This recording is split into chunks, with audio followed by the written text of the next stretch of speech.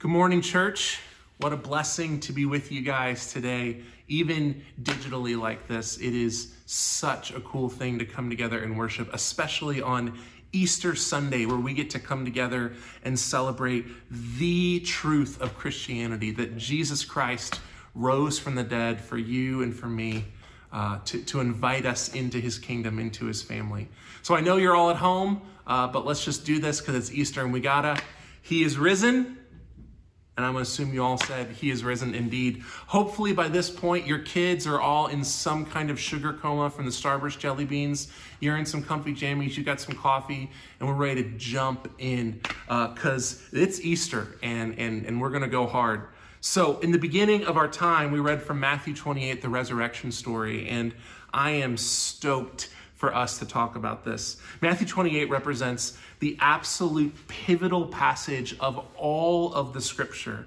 In this story, a man who was very clearly and thoroughly dead ceased to be dead. Jesus rose from the dead, literally and bodily, in real human history. This is the absolute promise of the Christian tradition and of the Bible. Jesus was dead, killed unjustly for our sins, but by the power of God, he was raised again. And this, beloved of Jesus, changes everything. Now, I'm getting ahead of myself, but I mean, come on, it's Easter. You got to give me a little bit of credit for just some pastoral energy. So here's what I'd like to do this morning. We're going to lay out the central story of the Christian faith out of Matthew 28, which we already read. I'm going to point out just a couple contextual and cultural points to kind of give some weight to this story in ways that we might initially miss. And I think this will all lead us to a very specific truth that God has for us today. Then we're going to look at some of Paul's teaching to the church in Corinth, and we'll end our time out by taking communion. Hopefully that sounds good to you because that's what we're doing. So remember, the resurrection is the culmination of the entire gospel story. And when I say that, I'm not just talking about the book of Matthew that we read it from, or even the four gospels. The resurrection is the culmination of the entire gospel story that God has been preaching and teaching through the word, starting in Genesis, leading up to where we're at and going all the way through to Revelation. I know a bunch of us are trained kind of in evangelical world to think of Bible stories by zooming in on specific passages. And it's easy for us to forget about kind of the larger meta-narrative of Scripture. But it's important to remember, this is one Bible preserved for us and given to us by one God, and it tells one story. So this may seem a little elementary for some of you guys, but stick with me. I want us to walk through this and make sure we're synced up on this truth. Chapter 1 of the gospel story of Scripture is the beginning, and that's essentially this idea. God exists, and he is pre-existent. He made and sustains everything that is. Everything in all of reality, physical and non-physical, exists at the will and pleasure of our God. He made humanity as a special creation set apart from the rest of the universe. Humans bear God's image, and as special creatures, they were designed to live eternally unified with him. But that takes us into chapter 2 of the story, because the reality is sin broke the perfect universe that God made. Mankind has chosen to sin every generation since Adam and Eve. From then till now, you inherited that same sinful nature, and you and I have both chosen to sin. This sin breaks relationship with God, breaks the perfection and union that he designed for us. It brought with it pain and death and the curse, and it essentially broke and killed God's perfect world. But and this is chapter 3 of the story, the amazing thing is that God was not content to allow the curse and sin to have the final word on his perfect creation. From the moment sin entered the picture, going all the way back to Genesis 3 and the first sin, God immediately started to promise that he would fix what sin had broken. For generations, God continued to reach out and connect with his sinful and broken creation. He continually reminds us of his promise to fix what sin has broken, and he progressively builds more and more relationship and intimacy with humanity, culminating in the person of Jesus. When Jesus enters the scene, this progressive promise finds its fulfillment. Jesus is God in the flesh, God literally dwelling amongst his people, flesh and bone, face to face, for the first time since the garden and since sin entered the world. Jesus goes around doing miracles and proclaiming the kingdom of God is at hand. It's finally here. God is doing something new. The old is gone. The new has come. And by the way, this new thing that Jesus proclaims, this kingdom of God, it is his death and resurrection and ascension. We're going to talk about this today, but this was an absolutely new concept. No one expected brutal death and resurrection and ascension to be God's plan to restore what sin broke. But such is the kingdom of God. It is upside down and it subverts our expectations.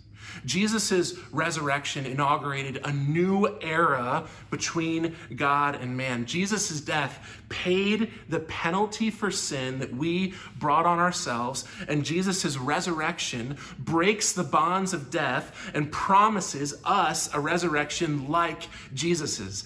Death is no longer the final word on humanity. We can have the eternity that God originally designed us for. And this will ultimately be realized when Christ returns to judge the living and the dead, and those who are in Christ, who've received his salvific work, will be resurrected unto perfect eternity with him, and those who have rejected Christ will be resurrected unto eternal judgment from God. That is the gospel story in a nutshell, and our text today is the hinge point of that story, of the whole of Scripture, but it's also a very specific Scripture in Matthew. So let's jump back away from the overarching narrative of Scripture into the actual story that we're looking at. So remember, way back in Matthew 16, Jesus challenges his followers, and through this interaction with Peter, Jesus finally publicly acknowledges and accepts the mantle of Messiah. Jesus acknowledged his role as Messiah, and there were all these deep cultural expectations that immediately began to be at tension with Jesus' ministry. From the moment Jesus says, the cat's out, like this is it, the cat's out of the bag, I'm the Messiah, everyone is ready for him to march to Jerusalem and rally an army and overthrow Rome. But Jesus is continually teaching over and over and over, that's not how this Messiahship is going to work. I'm going to be rejected. I'm going to die. I'm going to raise again. That's how this is going to work. And that tension back and forth of what the people are expecting versus what Jesus is promising he will deliver builds the closer and closer they get to Jerusalem. And it's important to remember that the Jewish people in this day had a deep cultural expectation that their Messiah would literally and physically free them from Rome. This is their identity and history as a people. Their primary cultural identifier is that God freed the people of Israel from oppression in Egypt. And even in the relatively near past, they can look back to all these seasons where God would raise up messiahs, our anointed leaders, who would rally the people and throw off their oppressors. Just 150 years before Jesus, the Maccabees raised up and rallied the people and threw off the Jewish people's oppressors. And so when Jesus claims this title, that's what everyone is getting rallied around, including his immediate followers. You look at the expectations of the 12, the men who had been with Jesus from the beginning, who had heard his intimate and secret teachings, who had seen everything. What they're ready for is for Jesus to rally the people and raise an army and throw off Rome. In fact, the first time Jesus begins to tell them that as the Messiah, he's going to suffer and die, Peter steps in and says, no, you won't. That's not how it works. This level of tension is there, and it's building the closer they get to Jerusalem. Jesus makes no illusions. He keeps saying over and over and over, this is not how it's going to work, guys. This is not what you expect. But the people simply don't hear it. For whatever reason, it doesn't matter that Jesus is telling them exactly what he's going to do. The people were convinced that Jesus was the Messiah, and the Messiah would rise up and free Israel from Rome. When Jesus didn't do this, when he didn't live into this script as was expected of him, the crowds immediately turned on him. See, the Jewish leaders already desired his death, but when he lost the favor of the crowds, his fate was sealed.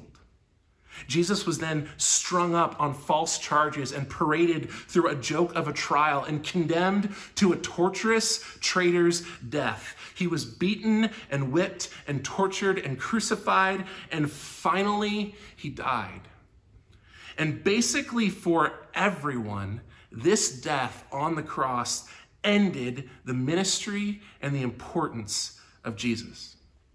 His followers abandoned him. They turned tail and ran the minute things got hot. The crowds forgot him. The Jewish leaders did their best to bury his legacy, and Rome itself was as indifferent as it could be. The only ones who cared, the only ones who continued to care after Jesus' death were a couple of Jesus' secret followers and a couple of women whose lives Jesus had changed. See, these two men took his body off of the cross and gave him a decent burial. They took and gave him a tomb to actually honor his legacy. And these few women who had not abandoned Jesus, they followed him all the way to the cross. They stood by him as he suffered and died. And when he was buried, they resolved to return after the Sabbath and give him the honor he deserved in his death. By the way, very few people talk about this, but I feel like the women in the resurrection story are kind of these unsung heroes. They're the only followers of Jesus who actually stuck with him. When everything fell apart and everything was brutal and he was being tortured and dying alone, there were these couple women who had followed him from the beginning, sitting with him unto the moment of his death and continuing after his death to seek to honor him. Now, by the way, this is really important for us today.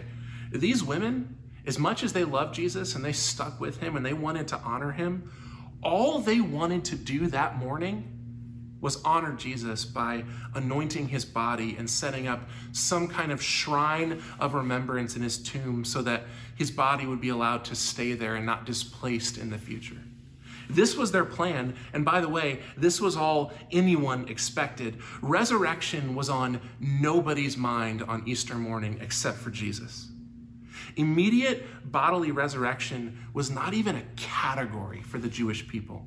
Jesus had been saying this for months, and while the Jewish leaders had noticed Jesus' strange teaching regarding bodily resurrection, no one else did. And the reason is just because this wasn't a category in that day. Now, don't mishear me. The Jews believed in resurrection, or at least many of them did. The Pharisees made it one of their main theological pillars. But this was not a resurrection like Jesus's that we see on Easter Sunday. The Jewish idea of resurrection was at the end of days, and whether or not it was a bodily resurrection was debated amongst the Jews.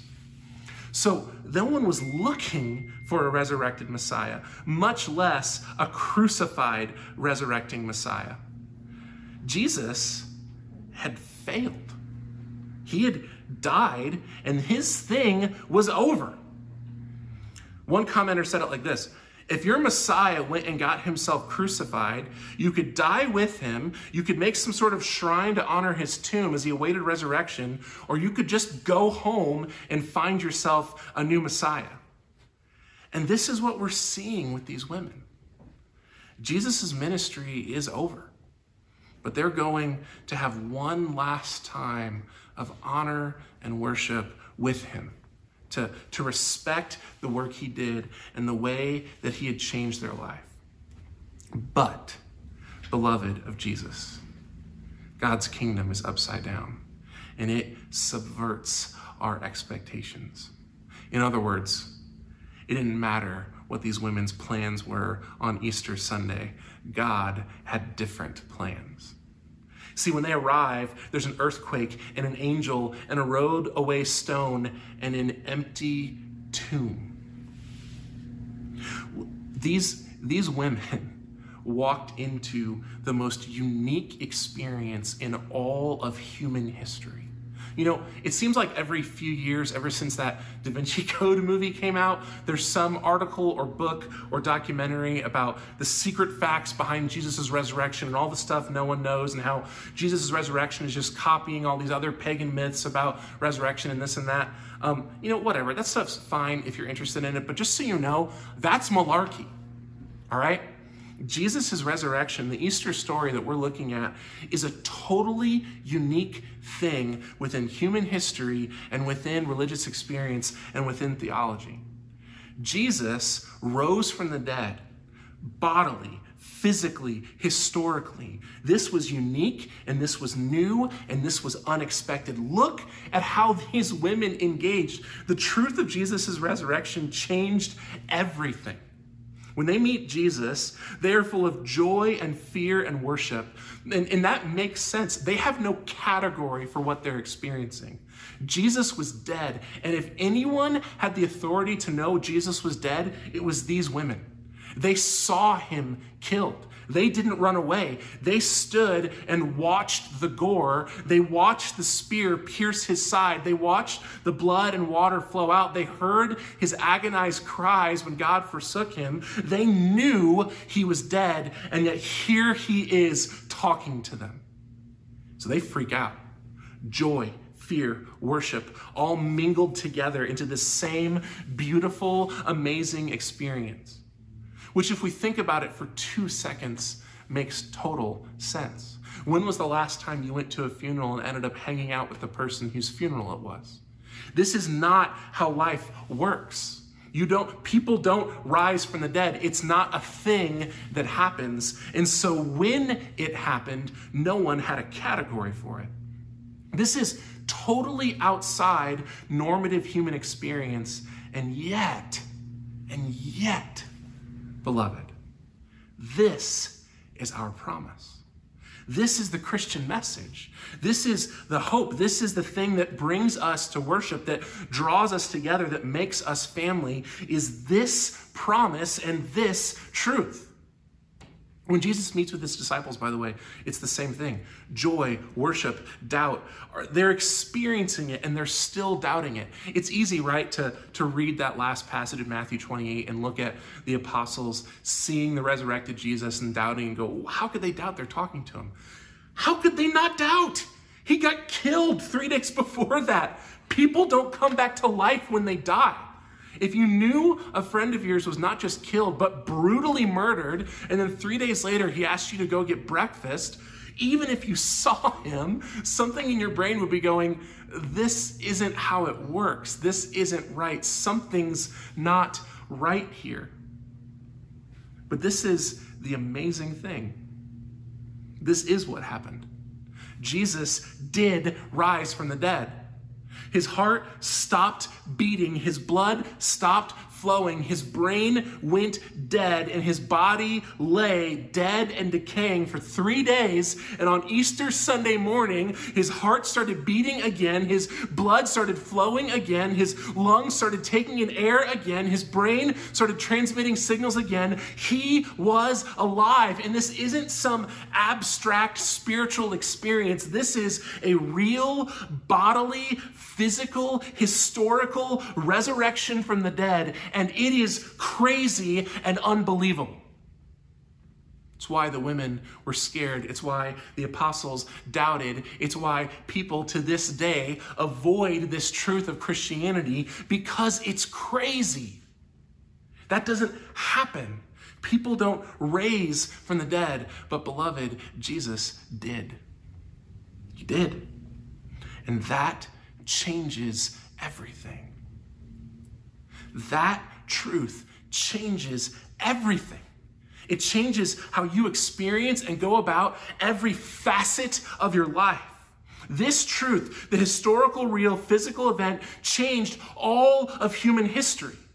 changed everything for you, everything for me, here and now. And you are invited to experience the same freedom, the same life, the same resurrection, and the same eternity as Jesus himself. Come on. Turn with me to 1 Corinthians 15. This is how we're going to wrap out our time this morning. I'm getting too rallied up. I'm going to get kicked out of this building if I don't calm down here.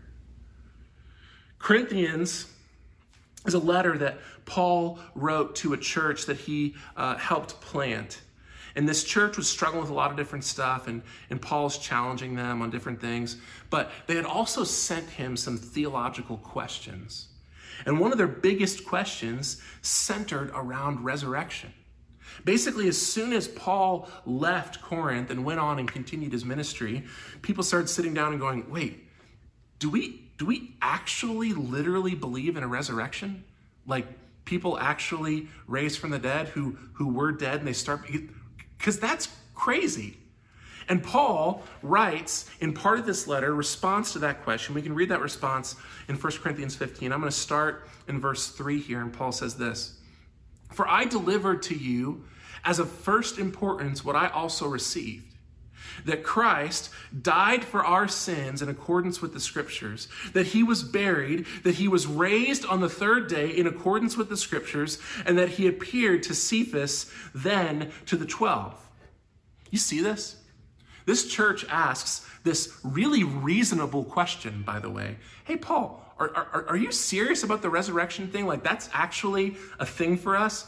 And Paul's response is not even terribly gracious. He just digs his heels in and says, look, that's the gospel story.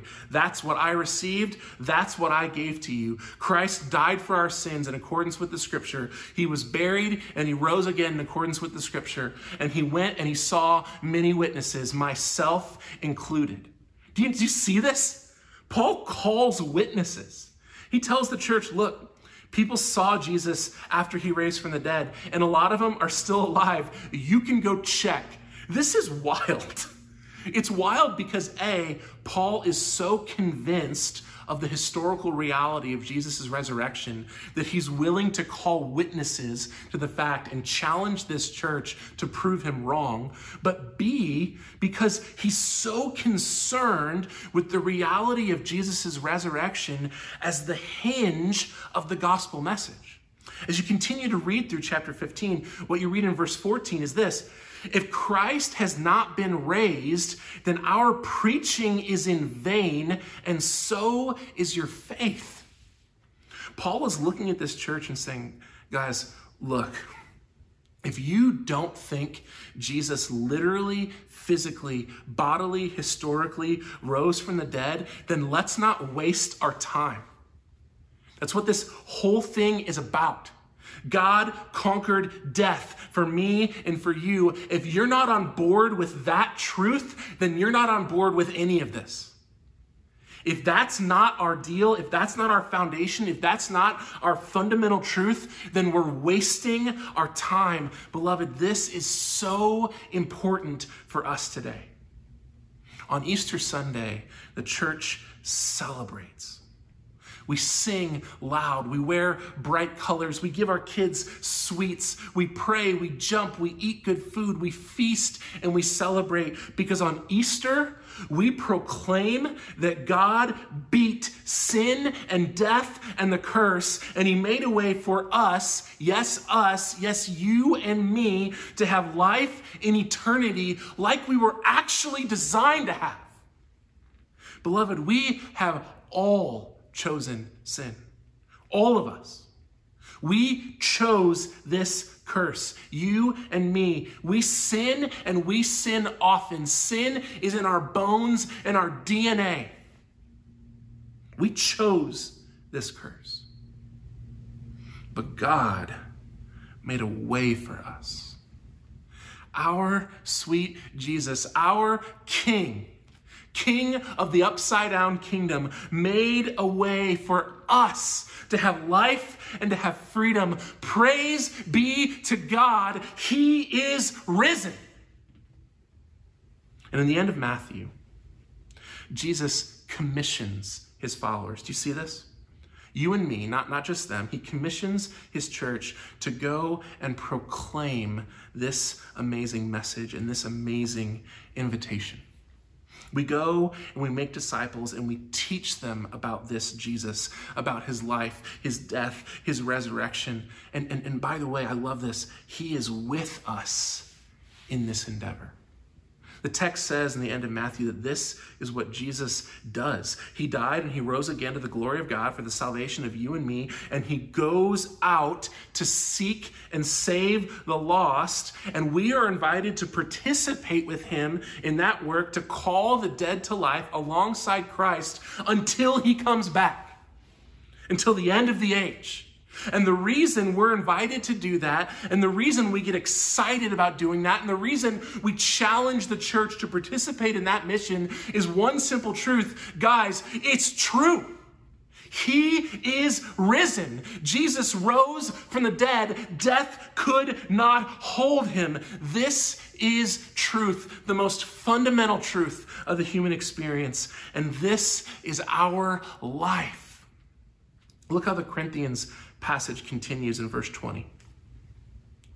But in fact, Christ has been raised from the dead. He is the first fruits of those who have fallen asleep. For as by a man came death, by a man has come also the resurrection of the dead. For in Adam all die, but in Christ shall all be made alive. Beloved of Jesus, this is our gospel, and this is our message. This is our treasure. This is our eternal life with him. Praise be to God. He is risen. Amen.